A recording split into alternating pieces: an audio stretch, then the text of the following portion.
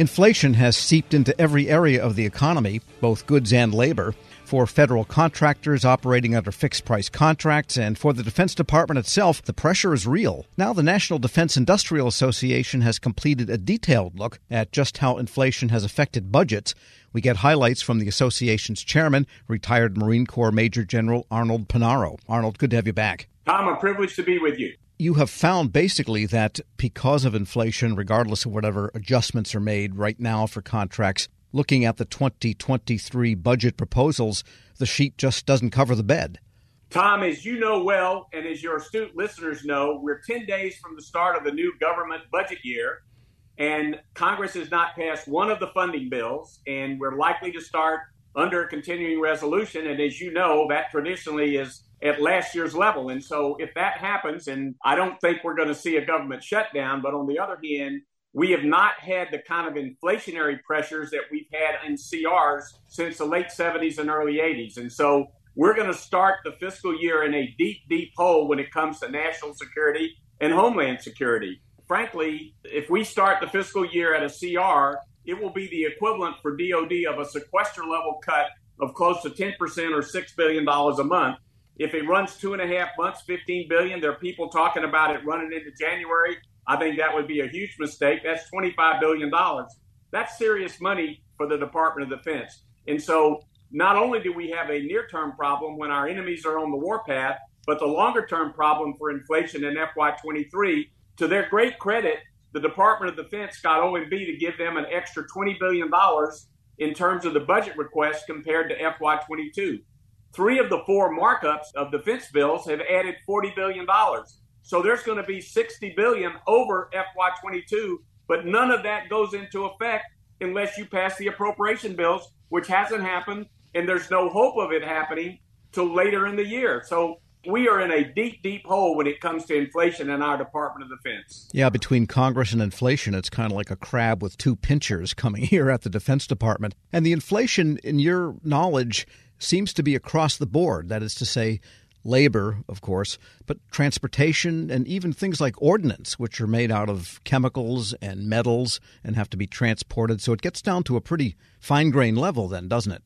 That's right. And DOD has a series of deflators or inflation estimates for every different category. It's not one size fits all. And fuel inflation, they've already had to find $4 billion to cover the increased cost of fuel over what was budgeted as the world's largest consumer of fuel on a day-to-day basis. But inflation hits the domestic agencies. For example, HHS in the House passed bill is $20 billion higher than FY22. If we start in the CR, they not only have the 10% inflation cut, but they don't get access to the increased funding in the bill. So it's not just the Department of Defense. It's federal civil, it's DOD. This is just no way. And again, everybody's gotten kind of affirmed to basically, for this is the 25th straight year we're going to start with a CR. But frankly, we haven't had these kind of inflationary pressures, and we haven't had the world on fire like we have right now. Yeah, they say every so often something happens to remind the younger generation to turn the lights off. And I guess we're in that period right now. But in your view,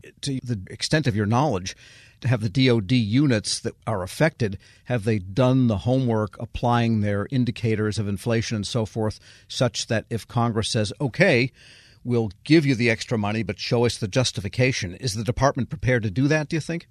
The good news is I believe they are, because between Mike McCord, the Undersecretary Comptroller, and Susanna Bloom, who's the head of the cost analysis and evaluation, Kate, these are 2 of the savviest, smartest people when it comes to matters like this.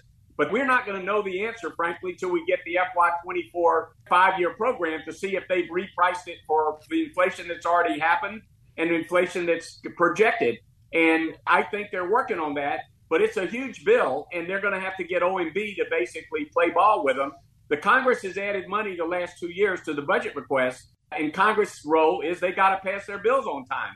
So I do think internal to the department, they're working this very, very hard. We've got to fix 22 and 23, but hopefully when we see the 24 budget, it will be an acknowledgement of the reality that we're all dealing with. We're speaking with retired Marine Corps Major General Arnold Panaro, who is, at least for a few more days, chairman of the National Defense Industrial Association. You're moving on from that slot, right, and getting back to your consulting? That's correct. I will stay on as chairman emeritus and chairman of the Emerging Technologies Advisory Board. The way it works at NDIA, you're the vice chairman for 2 years, the chairman for 2 years. Then you have 2 more years in a leadership position. This is my second tour doing both. So I'll be turning the reins over to a terrific business leader, Michael Bayer, and I will be staying on supporting him. All right. So getting back to the Defense Department, you have put forth a figure that you think is needed for 2023. It's a big figure, at least compared to what we've been seeing. What is it, and what needs to happen immediately, do you think? Basically, it's $60 billion, of which the administration and Mike McCord and Lloyd Austin got $20 billion more out of the OMB and the budget request, and the Congress basically has acknowledged the next 40, and it's in 3 of the 4 bills. So, frankly, the numbers are there, and we just got to get the bills passed. And so hopefully in the final analysis, when they get back after the mid-year, and hopefully they'll basically solve the appropriation process before calendar year 23, that everybody knows the DOD number is going to have to come up. A lot of the domestic numbers are going to have to come up. The problem is right now, the Congress is in its usual gridlock. And, anybody that says they know exactly what's going to happen after the mid-year. But the good news is between the administration's increase and the marks in 3 of the 4 bills, we have the right numbers if they'll only do their job. And what does the department and the different components need to do until some money does come through, that extra money or the CR? Well, NDIA, with our sister associations, AIA and the PSC, great leaders there, and Eric Fanning and Dave Berteau, we've gone to the appropriation and leadership and said, we think FY22 ought to start at a higher level to take into account so that the various agencies can spend at a higher level and not take that sequester level cut. We also think they ought to allow for new starts and rate increases. So we're hoping, and OMB actually, in one of the anomalies that they've sent up one to request that the department be allowed to spend in their operations and maintenance accounts at a much higher level than FY22. So between all of that, if they will acknowledge some of that in the CR, then we can buy ourselves a little breathing room till they finalize the bills after the mid-year. It's kind of ironic in some sense because there have been supplemental appropriations to the tune of a couple of $2 billion, if you add them all up, for acquiring items to send to Ukraine. The buying for Ukraine in that effort seems to be more powerful in terms of the dollars expended than what the department has for its own use. That's right. And we actually need money to replenish the stocks that we've drawn down to send them to Ukraine. And to show you how powerful $6 billion is, which is the hit DOD is going to take if we're stuck per month at last year's level, you can buy 4 million 155 millimeter artillery rounds, which would essentially put the Russian military back in the Stone Age. You could buy 35,000 HIMARS rockets, which are needed, or you could buy 18,500 Javelin missiles. This is real money and real capability that we need, that Ukraine needs, that our own military needs, that we won't get access to if they don't start the year on 1 October at a different rate of expenditure than a typical CR. It sounds like individual members understand this, but that organization just can't act as a complete orchestra. Tom, you hit the nail on the head. What I've said is the individual members are terrific. Don't get me wrong. I have the greatest respect for the leaders, including the leaders of the appropriation process. If they would turn this over to Rosa DeLauro and Kate Granger, Dick Shelby, and Pat Leahy, they'd fix this in a heartbeat. But as an institution, Congress, I call the broken branch. They just basically, as an institution, don't get their work done on a timely basis. Retired Marine Corps Major General Arnold Panaro is chairman of the National Defense Industrial Association. As always, thanks so much for joining me. Happy to do it. And we'll post this interview along with a link to the NDIA study at federalnewsnetwork.com/Federal Drive. Hear the Federal Drive on demand. Subscribe at Apple Podcasts or wherever you get your shows. Leadership today, especially within the federal workforce, is being tested more than ever before. After an exemplary career as a former executive at the FBI, focused on policy and strategy, Sasha O'Connell, Ph.D., is guiding future federal leaders as the executive in residence in the School of Public Affairs at American University. Sasha joins host Shane Canfield, CEO of WEPA, to discuss her exciting career, the future of the federal workforce, and the lessons she's learned along the way. Hello, and welcome to the Lessons in Leadership podcast. I'm your host, Shane Canfield, CEO of WEPA, and today I'm thrilled to be joined by by Sasha O'Connell. Sasha is an executive in residence in the Department of Justice, Law, and Criminology at the School of Public Affairs at American University, and spent the majority of her career at the FBI, and most recently as the organization's chief policy advisor, science and technology, and the section chief of office and policy for the FBI's deputy director. Sasha, welcome. Jane, thanks so much for having me. It's a pleasure. Can you give us an example of someone early in your career that motivated you, and what did that look like? Sure, absolutely. So it sounds almost cliche, but it was the dining room table. So I grew up with a stepfather who spent 30 years at the Veterans Administration at the VA, and he talked at the dinner table. He started as a social worker and then sort of rose up into management, administration, and leadership. And his stories, right, and his approach really, really impacted me. My mom, interestingly, ended up in a career in public service. She was a prosecutor. She's currently a retired state superior court judge. But she had a big career change also in her 40s. She went back to law school in her 40s. So getting all of that in the mix at a young age at the dinner table really, really impacted me in really specific ways. Yeah, that's amazing. My father was part of the generation that took President Kennedy's call to action. And he took that to heart, and he went and worked at the Department of Interior and a number of other places in federal service. So it's catching when you're around it. You've held a number of leadership roles at the FBI, which is historically a male-dominated organization. What skills or traits helped you most as you navigated that? Yeah, it's an interesting and challenging sort of situation and question. One I don't think I still am reflecting on. I've been out of the FBI about 6 years, and I'm sort of still thinking about it. I think the bottom line was when I was there, and I really grew up there, I didn't know any different. I grew up with male cousins and brothers, and it was sort of a continuation of my existence. So it did, in retrospect, it was a really unique situation, but it didn't necessarily feel that way for me at the time. I think staying mission-focused, staying not about me, staying flexible in terms of problem solving all helped me. I will say there's resources today that weren't there when I was there, or certainly when I was starting out. There's a lot of affinity groups for women in national security, women in federal law enforcement. And I will say I think I would have really benefited from access to those kind of resources as I was coming up. I had both incredible mentors, men and women, women across the organization who I became very close with, who were incredible supports, not just getting the job and starting out, but sort of matriculating through. But again, I'm really sort of proud of and involved in some of the work of those external organizations that bring women across government, executive women in government, and those kind of organizations together, because I think it is really, really helpful as one moves through. Yeah, we actually work with a number of those too, and go to their events and conferences and support them because it's important. How has your leadership style developed or changed over the years? Well, I think I've gotten a little more confident in it, right? The seeds were there at that dining room table. One thing that carried through that I learned from my stepdad was to focus on the process. He would talk at dinner about big ideas or big changes and how to get from here to there was part of his day job, so he thought about explicitly, was getting other people on board, getting that stakeholder engagement, getting other people to think it was their idea if that was required. And that's something I started out with as a gift, right, that kind of approach.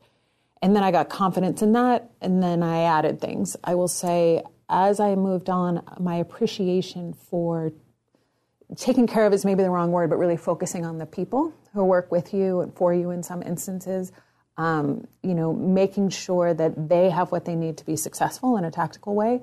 But then also something I definitely learned at the FBI as I went along is, the importance of creating an environment that is supportive and inspiring. We joke about it, but food has played a pretty serious role in my leadership style over time. I learned from great mentors. I worked with Bill Estevez at the FBI, who had a full-scale cappuccino maker at his cubicle, right, and would host coffee hour, and you'd see the steam rising across the cubicles. I worked with a great friend who used to carry hot frittatas for breakfast celebrations or on the metro, right, in one of those sort of coolie bags. And so I think it's been additive in terms of learning, gaining confidence in my approach, and then adding these pieces as I go that I've certainly learned from mentors and colleagues. And clearly you never let anything get in your way. You were mission focused, as you mentioned, and you just got the job done no matter what was in front of you. Well, I wish and it was that easy. I mean, I think we had a lot of success. One thing has always been my approach when starting out as a leader too is to solve near-term problems. I always say sort of deliver short and then you can push them long, right? So we don't always succeed in those long-term goals or those, sort of blue sky ideas as leaders we want to achieve. But we deliver on those short-term pieces, right? And you get that buy-in from the stakeholders, and then often you can push toward those bigger dreams, hopes, aspirations, and goals. I would like to say I was 100% on both fronts. I'm not sure your characterization's 100% accurate there, but I'll take it in this sense. Looking back, what's one piece of advice you might have given your younger self when you first started? Yeah, it's interesting today, too, working with students, I get that chance, right, to give essentially my younger self advice every day. And one thing we talk a lot about, and I wish I had thought more explicitly about, is really, it's about calibration, right? And so I always think Emeril Lagasse would say, like, a stove has dials for a reason, right? It's not like all hot or all cold. And I think it's the same here. In some ways, in my career, I had to learn to tone it down, right? And to, certainly at the FBI, sometimes you need to take that back seat at a meeting and wait to be invited to the table. And that's really the appropriate way to build rapport, relationships, and trust. Other times, I needed to learn to tune it up, right? To up the volume a little bit. I had a wonderful boss, Dave Schlendorf, who we were in a meeting together with big bosses at the FBI once, and I was working for Dave. And we left the meeting and we were walking back to the office, and I made a point. I don't even remember what the point was now. And he stopped in the hall and said, "Why didn't you say that in the meeting? You're not helping me, right? Telling me this now I have to go back and fix this." And I realized, sometimes you have to tone it down, sometimes you have to tone it up, and that modulation, that sort of volume control about when to lean in and out, if you will, that's, even just thinking about that explicitly for folks starting out, I think is really helpful because it's not one size fits all. Right. I totally agree and understand that. It isn't one size fits all. And a lot of leadership is described in bumper stickers, sayings, and I don't think that's realistic. I think it's situationally dependent, and you have to be self-aware and aware of your circumstances to adjust. That's well said. You're training the next generation, or helping to train them, federal leaders through AU's School of Public Affairs. How do you encourage young people to answer the call of federal service? I'm so lucky at AU. We draw in, right, students who are primed for this and who are passionate when they walk in our doors. Even with that population, there are headwinds, right? USA jobs, right? Just even getting educated, these pieces. So helping with that is a whole set of work.